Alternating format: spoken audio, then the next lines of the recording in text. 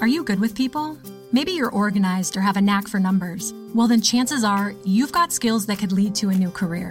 A Google Career Certificate can help you get a foot in the door with top employers in fast-growing fields like IT support, project management, data analytics, and user experience design. It's professional-level training developed and taught by Google employees. And it's all online, so you can learn around your schedule. Put your skills to work. Go to grow.google/certificates. Heard the call to build your small business? Make it happen with a .net domain name, the place for dreamers for 30 years and counting. Visit keepdreamingup.net for tips and advice, whether you're just getting started or looking to grow. That's keepdreamingup.net.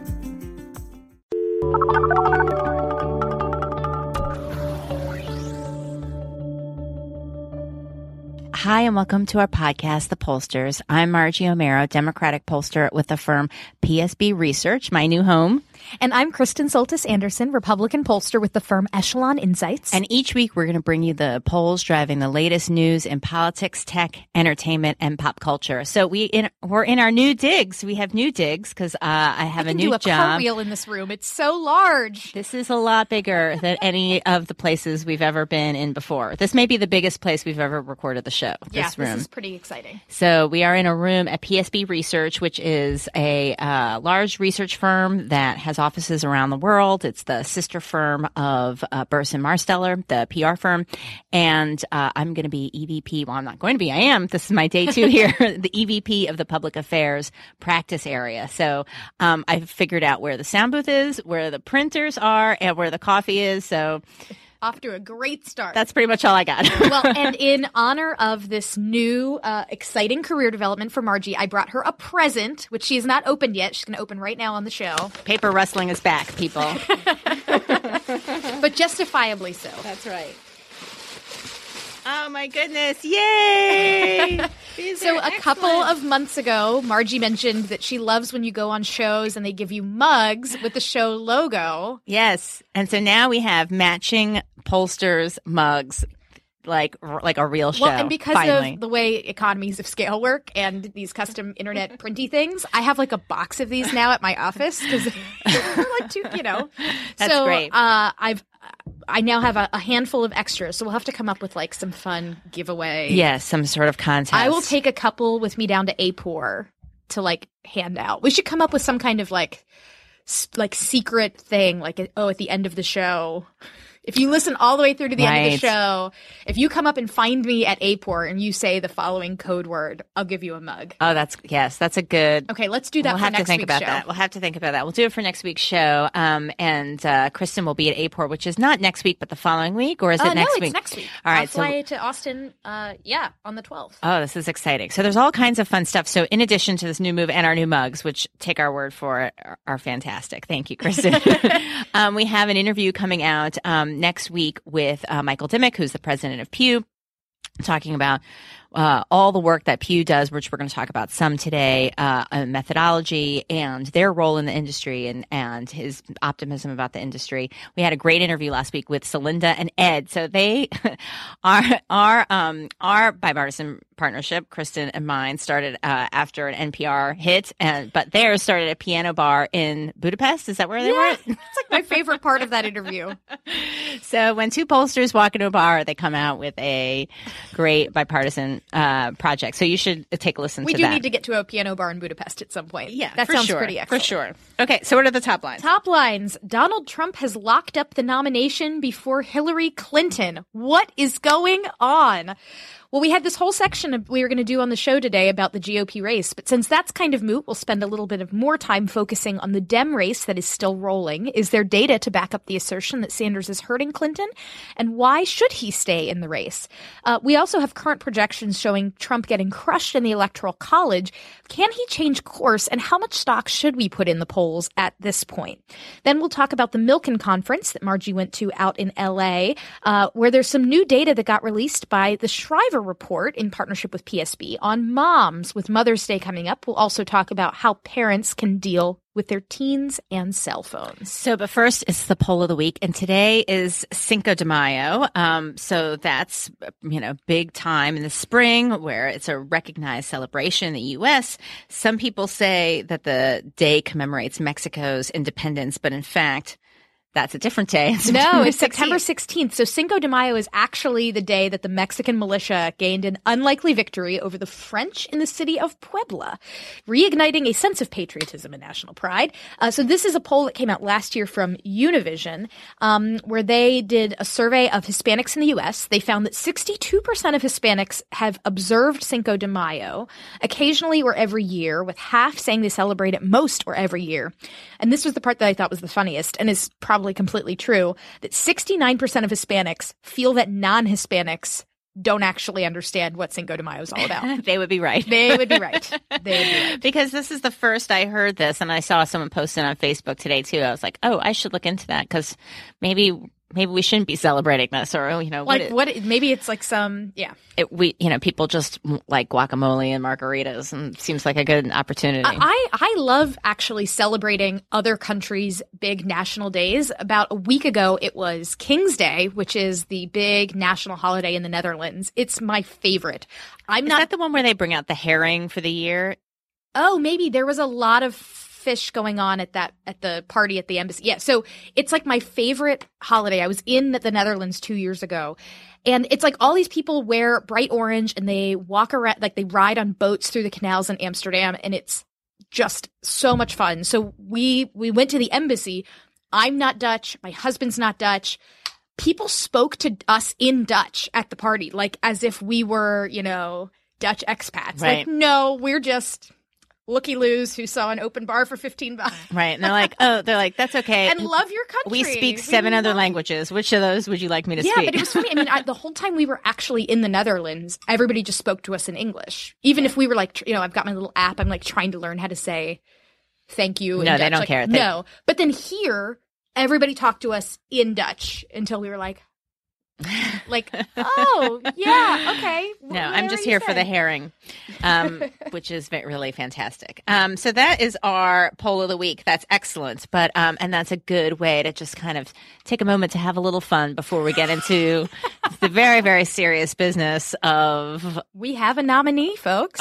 Our new Republican nominee, Donald Trump. I was watching the results on Twitter on a plane, which is, not normally how I like to watch my results. And I saw, Kristen, you had a tweet that bounced around quite a bit. Yes. That it captured is now part up of to the mood. 600 retweets, which is like probably my most popular tweet of my life, where all I tweeted was that when I was 18, I signed up to be a Republican because I thought free markets and liberty were important. And now I don't know what Republican means, which I think a lot, like Washington Post picked it up. It wound up in a Hillary for America press release. Like, I'm not leaving the Republican Party. Right. Well, first of all, the pollsters would then not be bipartisan anymore if you became a Democrat. Not to make this about me, but I just want to make sure you're going to stay Republican for a little bit longer. But, I mean, there are lots of different ways to be Republican. So Senator Ben Sasse went on a very fun tweet storm last night. He's been like the general of the Never Trump army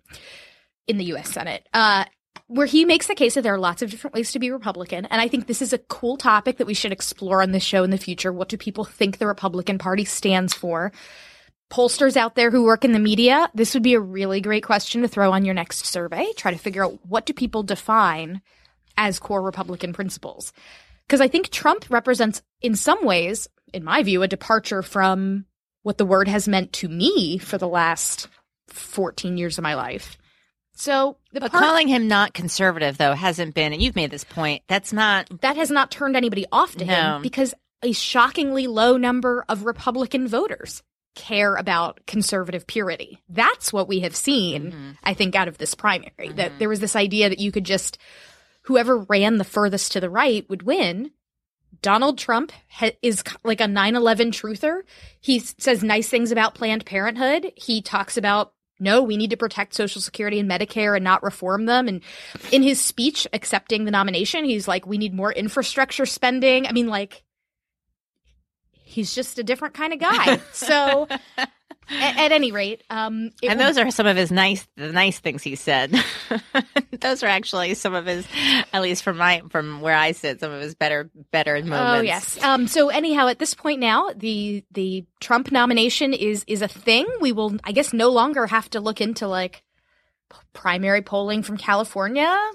This is right. Who does better, Cruz, Kasich, or Trump? Right. But the one thing in terms of the polling out of Indiana is I think it was NBC Marist who put out a poll on Sunday that had Trump up by like 15 or so. And I think that wound up being about the margin that he won by. So, there were some polls showing the margin was much closer. The most recent poll had shown Trump blew that margin out. And sure enough, he did. So yet again, the polls were right. The polls on the Republican side, at least, have not been broken. The interpretation of the polls have been broken. Right. So that's really the polling story here. And that was the story that was interesting to watch it just by watching Twitter on a plane, is that, we've known that Trump was headed to this number for a long time. We're talking about the Trump bump.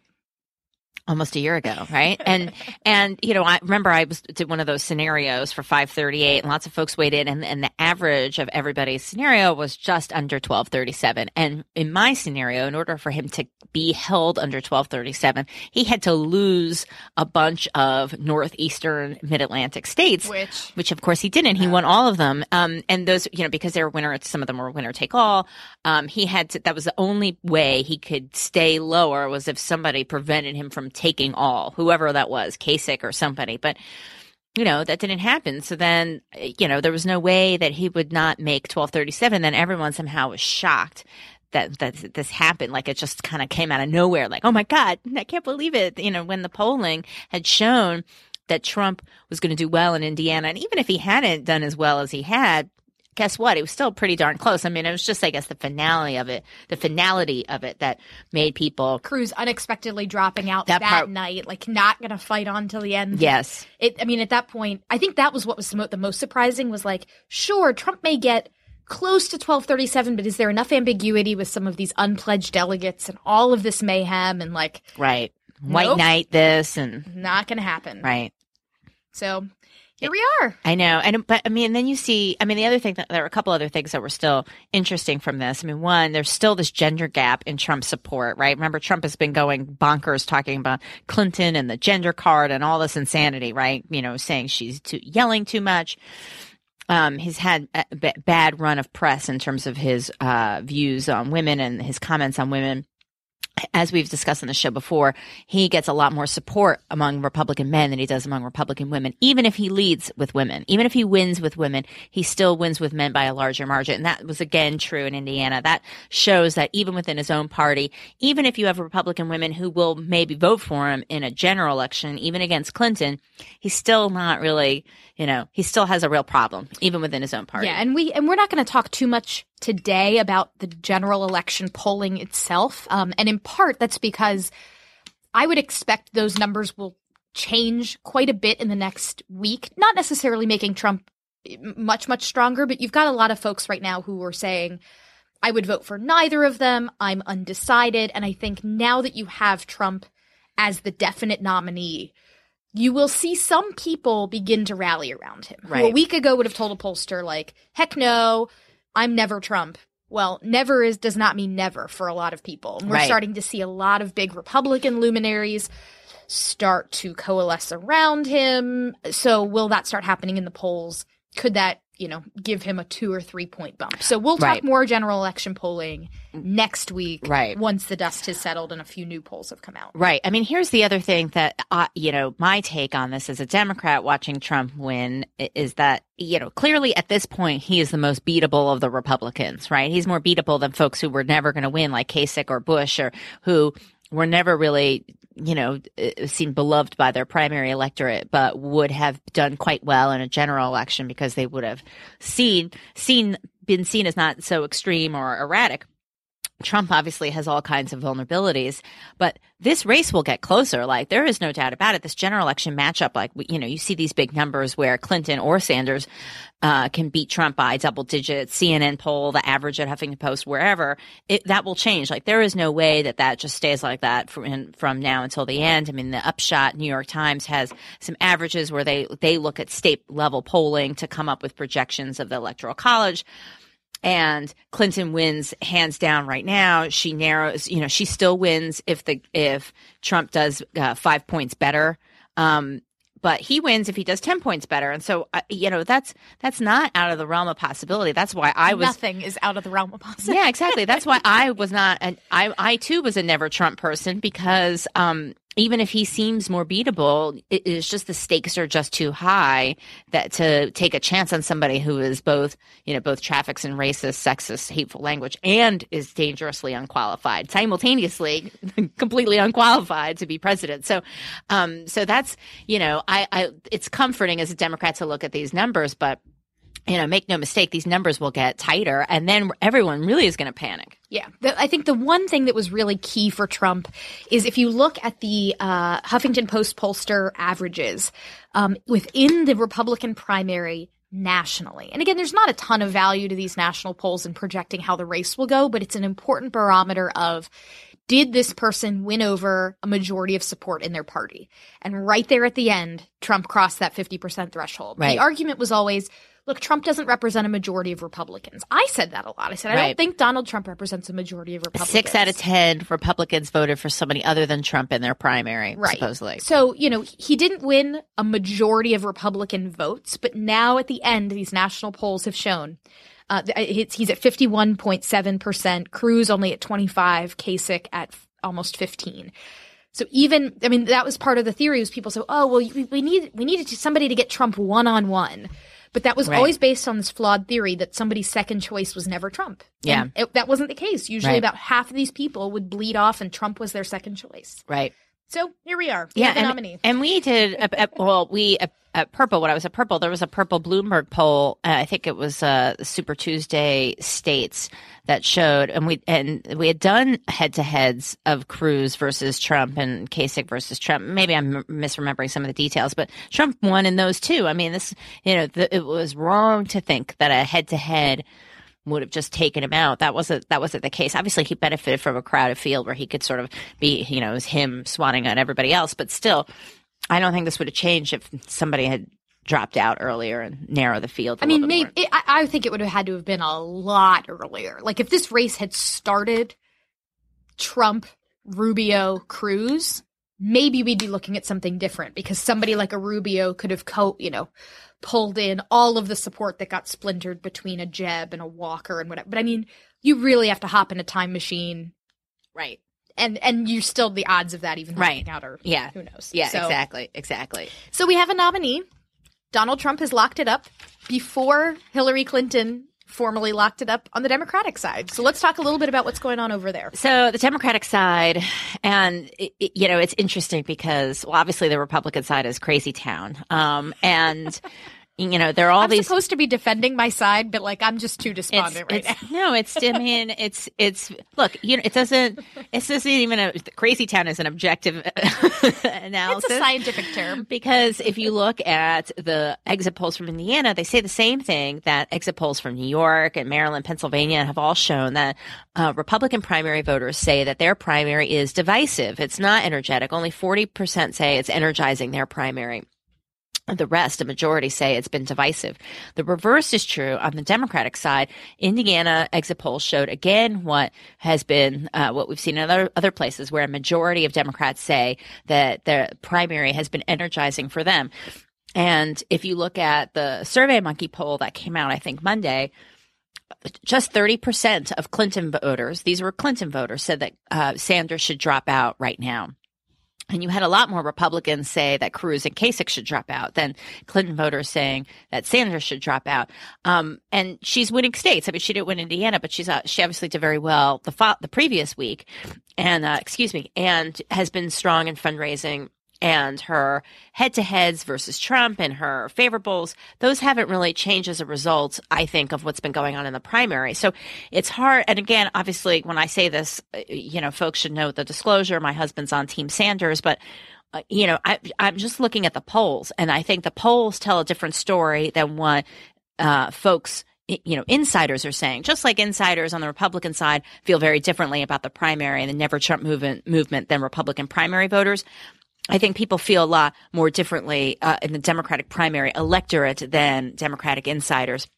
At least that's my sense looking at the data and seeing how strongly people feel here in town about the Democratic race, that's hurting Clinton. I just am not seeing the evidence. I mean, I know it's resources that are devoted, but she's also been traveling to general election states. And, for her to not spend time in Indiana, instead spend time in Ohio, I think that's, even losing Indiana, I still think that that's a good calculation because she has a strong enough delegate lead that it's okay. So anyway, that's how I view this. I'm sure folks will tweet or secretly think something and mean thoughts about me and disagree, which is fine. I just, looking at the polling data, I don't see the same evidence that this is divisive on the Democratic side. Well, and in this NBC News SurveyMonkey poll, you have 57% who say that Sanders should stay in the race through the convention. That's 89% of Sanders voters, but it's even 1 out of 4 Clinton voters who say, yeah, let Bernie Sanders stay in. Her problem has never been that Democratic voters are choosing Bernie Sanders because they don't like her. Her problem has been that they're choosing Bernie Sanders because they like Bernie Sanders. But that doesn't translate into, you've been irreparably damaged and these people are all going to stay home. And plus, it's real easy to say, I'm going to stay home. But she's going to start running ads of Donald Trump saying Donald Trump things. Well, she has. It came out today. Yes, excellent ad. There was an ad that came out. It was all about the ad about unity, and Donald Trump saying, I'm going to have unity in the party. And then he has all of these Republican luminaries. You've got Mitt Romney. You've got all of his primary opponents. It kind of ends with Jeb Bush, just like verklempt, like he needs therapy. Yeah. Yeah. Like I got a good chuckle. Lindsey Graham. It made me miss Jeb. I'm not gonna lie. Yeah. Everybody was very strong. It was a really strong ad because everyone was very forceful in their denouncing of him, and I thought it was very strong. And the other thing that's an example of a primary hurting someone in the general. That's not like somebody saying like, I think they might be unqualified. Maybe because they took super PAC money. Like, that is such softball compared to the things that people said about Donald Trump on the Republican side. Look, we know what it looks like when people foam at the mouth when they talk about Hillary Clinton. And it doesn't look like the Sanders campaign. It looks like Donald Trump. It looks like all, crazy people on Twitter. I mean, we've got 30 years of experience knowing what that looks like. And it just doesn't look like the Democratic primary debate. It just doesn't.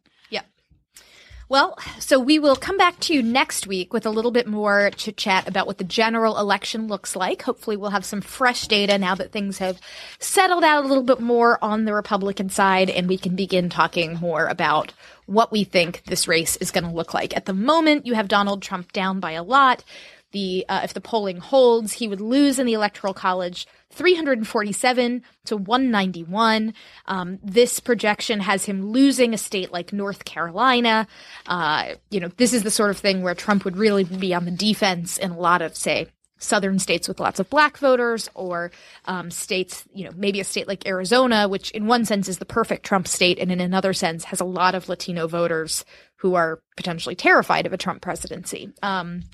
And again, he's able to improve his standing, but even if he goes up by 5 points, he still trails and would need a state like a Florida, a North Carolina, an Ohio. He would need a couple of states like that to start falling into his category. So the other big story, and I actually realize I don't think I said this in the top lines. Surprise, listeners, you're getting a story that's really, really interesting. Well, we alluded to it in our opening chit-chat. We alluded to it. So the Pew Research Center always does just the best reports analyzing new methodologies and, how do you survey hard-to-reach populations? What does this brave new world look like? And so they put out a report this past week studying what we call sort of probability online polls. to just give like a very brief explanation, most online polling is, non-probability, right? You're not sampling by just randomly calling phone numbers and seeing who picks up. You've got a collection of people who have kind of opted in some way, and then you're sampling from that. And so there are now methods that will use. So not every single person has an equal probability of being in your sample That's frame. right. That's what or even a known probability of being in your sample frame. So that's so. But there have been efforts over the last couple of years to try to replicate probability polling in an online environment. And so what Pew did is they did a study where about, I think just under 10, I think they did like 9 online surveys using different platforms, different sample providers. I assume it's folks like a SurveyMonkey, a YouGov, a GfK, Knowledge Network, Research Now. They don't name any names in this report, which good for them. Other than theirs, they just identify. Other than theirs, they identify where they fall, but they don't identify anybody else. So they now have run an analysis of how good and representative each of these panel providers are, which knowing names would be so valuable for someone like me in determining which panel do I want to use. But of course, understandably, they would probably upset a lot of people if they. Right. But one of the samples, they gave them all, letters, sample A, sample B, sample C, whatever sample I was, consistently outperformed the others. So I'm like dying to know. At APOR, I'm going to find you Pew people. We're going to have a couple cocktails, and I'm going to ask you who sample I is. And you need to tell me. You. I know they won't tell me, but I'm dying to know. I interviewed Michael Dimick, and so that's where we're going to release the president of Pew. I'm like, why not release the names? Who is sample I? I need to know who sample I is. Like, well, this is just one argument is like, this is a one-time thing. This is not. It wouldn't be fair to say, panel provider X is terrible because they came in the bottom. People can read into things. People aren't always good consumers of this type of information either. Right. But so the key findings were really interesting and valuable for people like, practitioners in the field who know that phone polling is running into all of these challenges and want to do online research well. So in general, some of the key findings were that one, in general, if you had a sample that had a more elaborate weighting and sampling procedure and a longer field period, you produced more accurate results. So if you're in kind of a rush and you're just like, give me the first 1,000 people you can find, you're going to get garbage data. If you spend more time in the field and are more complicated in how you pull your sample, that worked out better. All of the samples evaluated included more politically and civically engaged individuals than should be present based on like good government data, which is probably bad if you're looking to do consumer research and actually winds up not being that much of a problem if you're doing political research. Right, because if taking a poll is some sort of political engagement act in itself, and you're trying to find voters, and you are having fewer of the people who just are simply checked out of all kinds of engagement totally, then, maybe that's not the worst. If you're going to err on one side, maybe that's not it's biased, terrible. But it's not like the world's worst bias. Right, because you do want people who are going to show up and vote. Like a left-right bias would be bad, but a more engaged, less engaged bias isn't horrible. That most of the samples had a disproportionately high share of adults who don't have kids, live alone, collect unemployment benefits, and are low income. And part of the hypothesis is that, those are folks that have more time to like sit at home taking online surveys. Interestingly, this idea that you live alone, collect unemployment benefits, and are lower income lines up kind of nicely with some of the things we know about Trump supporters. And there was always this, I think we've talked about this on the show before, that Trump would overperform in these online studies. This actually this could be an explanation for a little bit of that. That, we've now seen studies of people that have less social connection are more likely to support Trump. And angry at government. Yeah, and this is lining up with the sorts of people who may be taking these online surveys. Mm-hmm. And also, these are folks that are sometimes very hard to find using telephones, certainly using landlines. Maybe those are folks you would need cell phones. And those are folks who are sometimes harder to find through phone technologies. Right. They also found that if you're using these online non-probability samples, you are at risk of drawing erroneous conclusions about race and ethnicity. That they found basically you can, even if you have a study that has like the right proportion of Hispanics or the right proportion of African Americans, just because you're supposed to have 15% Latinos and you get 15% Latinos, those Latinos might not be the same, might not be representative of Latinos nationwide. So, one of their big findings was it doesn't do much good to get the marginal distribution correct if the people you're sampling are still systematically different, even within their own race or gender or whatever demographic. Yeah, I thought that was one of the bigger takeaways from this analysis. And it was a problem with all the panels. I mean, some panels did better than others, but it was one of the larger sources of error in all of these online panels. Yeah. So Pew's, they've said, ours does not stand out in the study so Pew has their own panel where they track trends, and they found that they were not consistently more accurate than the non-probability panels. And theirs is a probability-based panel. So theirs is, they will call people or they'll mail things to people so that everybody does have a known chance of being invited to participate. So they factor in people who don't have the internet or don't participate online anyways. So they count theirs as probability based. And they found that theirs wasn't significantly better, although it does rank higher than a lot of the other ones on a variety of metrics, but it wasn't like the best. Sample I was the best. Again, we don't know who Sample I is. And it said that it ranked first on nearly all of the dimensions considered. And the clues about who Sample I is, it said they used things beyond basic demographics to adjust their sample, including weights on things like ideology.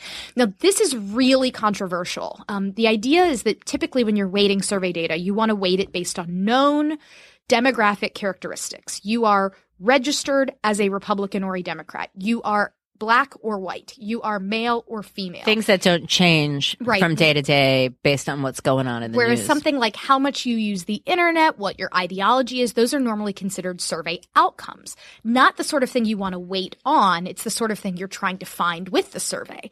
And this Sample I weighted on some of those characteristics. And this was something at my old firm, my boss, David, he always liked to weight on ideology as well as party. And this is really controversial. There are lots of pollsters that will say weighting on party is bad, weighting on ideology is crazy. But then there are some that think it's a good idea, and David always did it. And this is sort of affirming that maybe there is something there, that weighting not just on party but on ideology can fix some of this sample bias. Because there was a time, I think I have this right, that Gallup in particular would show a lot of fluctuations. I don't know which presidential race it was. I don't know if it was 12. It might have been 8 or earlier, where they were not waiting on party ID because that's fluid. You don't know that. Sometimes you could wake up and say, I don't like anybody. Today I'm an independent. And then if you're weighting them, you're kind of putting people in the wrong box. So they would not weight by party, and that would cause fluctuations that would make people say, oh my God, this is the race has changed by 2 points. Everyone panic. And they just happen to call 2 points more Republicans or Democrats. Right. If you're waiting for that stuff, you're holding that kind of stuff constant. So at any rate, it's still controversial, but I thought that was pretty fascinating. And last but not least, what they did find was that all of the samples indicated that U.S. adults consider themselves Democrats more than Republicans. And although as a group, they all tilt more Democratic than if you do a telephone survey. So if you do a phone survey with cell phones and landlines, you get a less Democratic sample than if you're just online. And all of the samples show that Democrats and Republicans are polarized with respect to their attitudes about the proper scope of government. Well, I guess that's always true, no matter how you talk to them in person, over the phone, online. So listeners, thank you for slogging through that deep methodological discussion. Well, I think the one key point of this, one other key point of this is that doing online polling, there are challenges to it, but it's not wrong. It's not some disaster. It's not, people are doing it now more often because it's so much less expensive, right? And you can't do it in congressional races or legislative races because you don't have enough sample, or you don't know exactly what the political boundaries are. You're not sure if folks live there. So there are challenges to moving to online easily as cost efficiently in some smaller races. But for national polling or statewide polling, it's becoming far more common. It's already industry standard in the corporate world.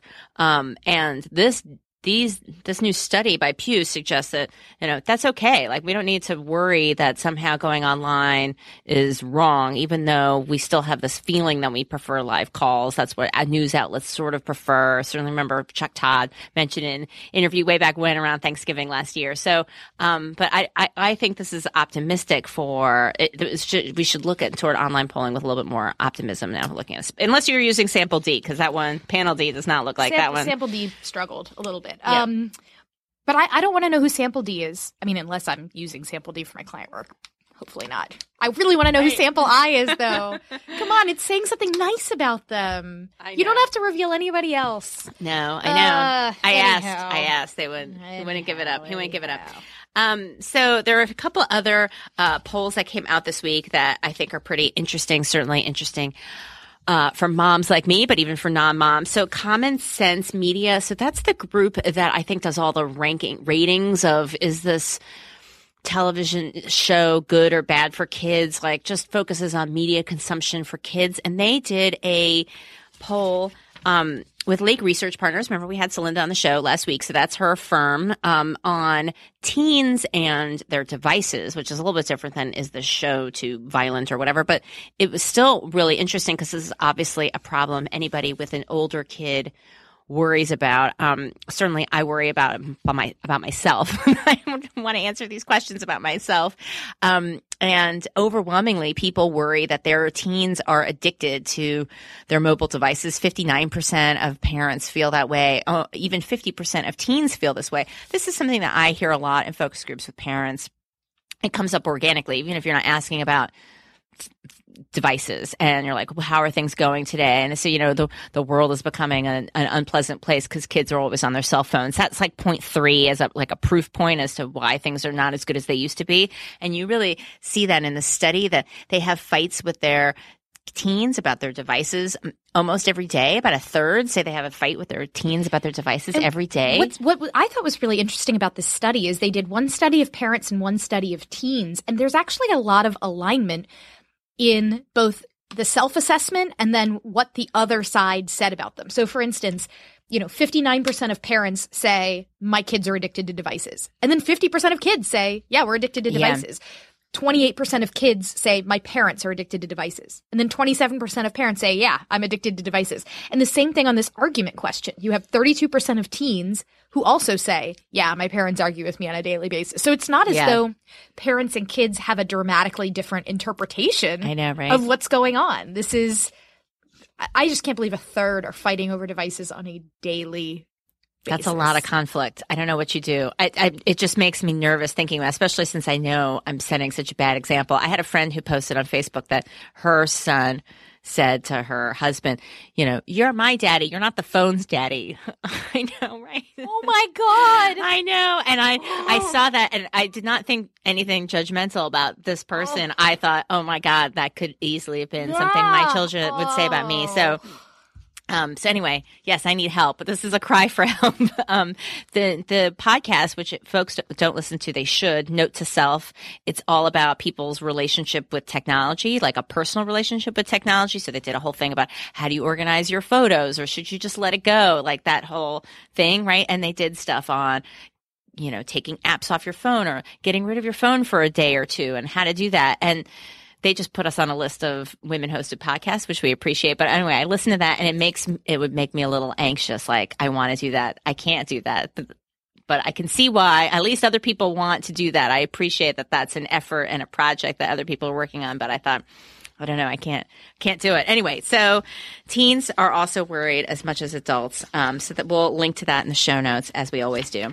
And then the last thing, since it's Mother's Day this weekend, there's some Mother's Day polling turned out done by PSB, the firm where I am now, in conjunction with Save the Children and Mark and Maria Shriver. And it was presented at the Milken Global Conference in LA, which is where I went this past week to be on a panel with a variety of pollsters.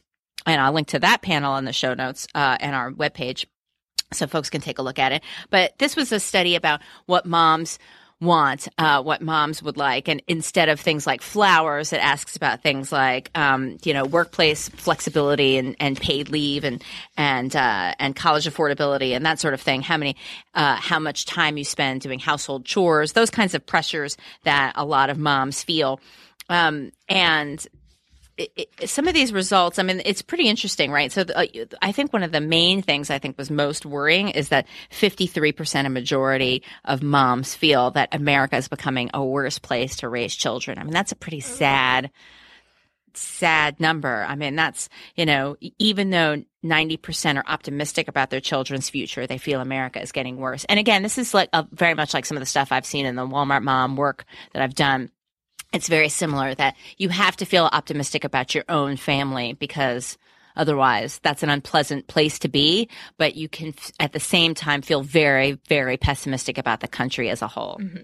You also have 55% who say that they report living paycheck to paycheck. And there's a sort of an interesting / depressing article you can read. I think The Atlantic put out about people who, if they had to come up with $400 today to deal with some kind of emergency, they couldn't do it. They couldn't come up with $400 in an emergency. That there's this huge slice of people, and it's not just low-income people.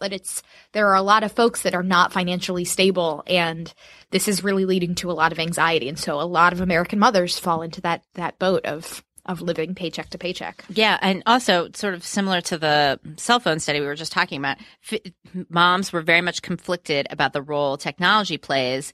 50% say it's had a positive effect. 50% said it's had a negative effect. And this is, I think, a question that's written a little bit more broadly and a little bit more optimistically than, is your teen using their device too frequently, which we know that's going to have a bad result. This is technology writ large. And even there, with that kind of question, people are more divided. And here's the last thing that I saw that also spoke to me as a parent of a daughter and a son, is that more moms rank independence as a top quality they want for their daughters than rank it as their top quality that they want for their sons. And I love that finding. And the other thing that I thought was interesting, so back, 3 years ago, I did all that research for the College Republicans, and I asked millennials, what 2 or 3 words do you most wish your friends would use to describe you? And the top responses were intelligent, caring, and hardworking. And then I looked at these results, and it says that the words that moms most want, qualities that they want in their kids, was those same 3 things. Mm-hmm. Intellectually curious, which I sort of map onto being the same as intelligent, in the same bucket. Caring. And then successful, which I think can map into hardworking. Like that to me was just fascinating that the same top 3 things popped up in my millennial study 3 years ago and now have popped up here as what moms want for their kids. Yeah. No, it's funny. And the list is slightly different, though, for girls versus boys. Girls versus boys, that for moms want for their sons honorable and committed to family. I mean, it's just really interesting because I make this joke, and it's funny now that the data actually backs this up. And it's partly because my daughter is the first, right? That I, want her to move on to the next thing and, learn how to do that yourself. Like, okay, you can get dressed yourself. You can do X, Y, and Z yourself now. And for my son, I mean, he's just still a baby, but he just wants to sit on my lap and eat food. I'm like, take your time. Like, what's the rush? Like, have another biscuit, And so I am very much, I don't know where this comes from, but it's borne out by the data. I'm not alone in that regard.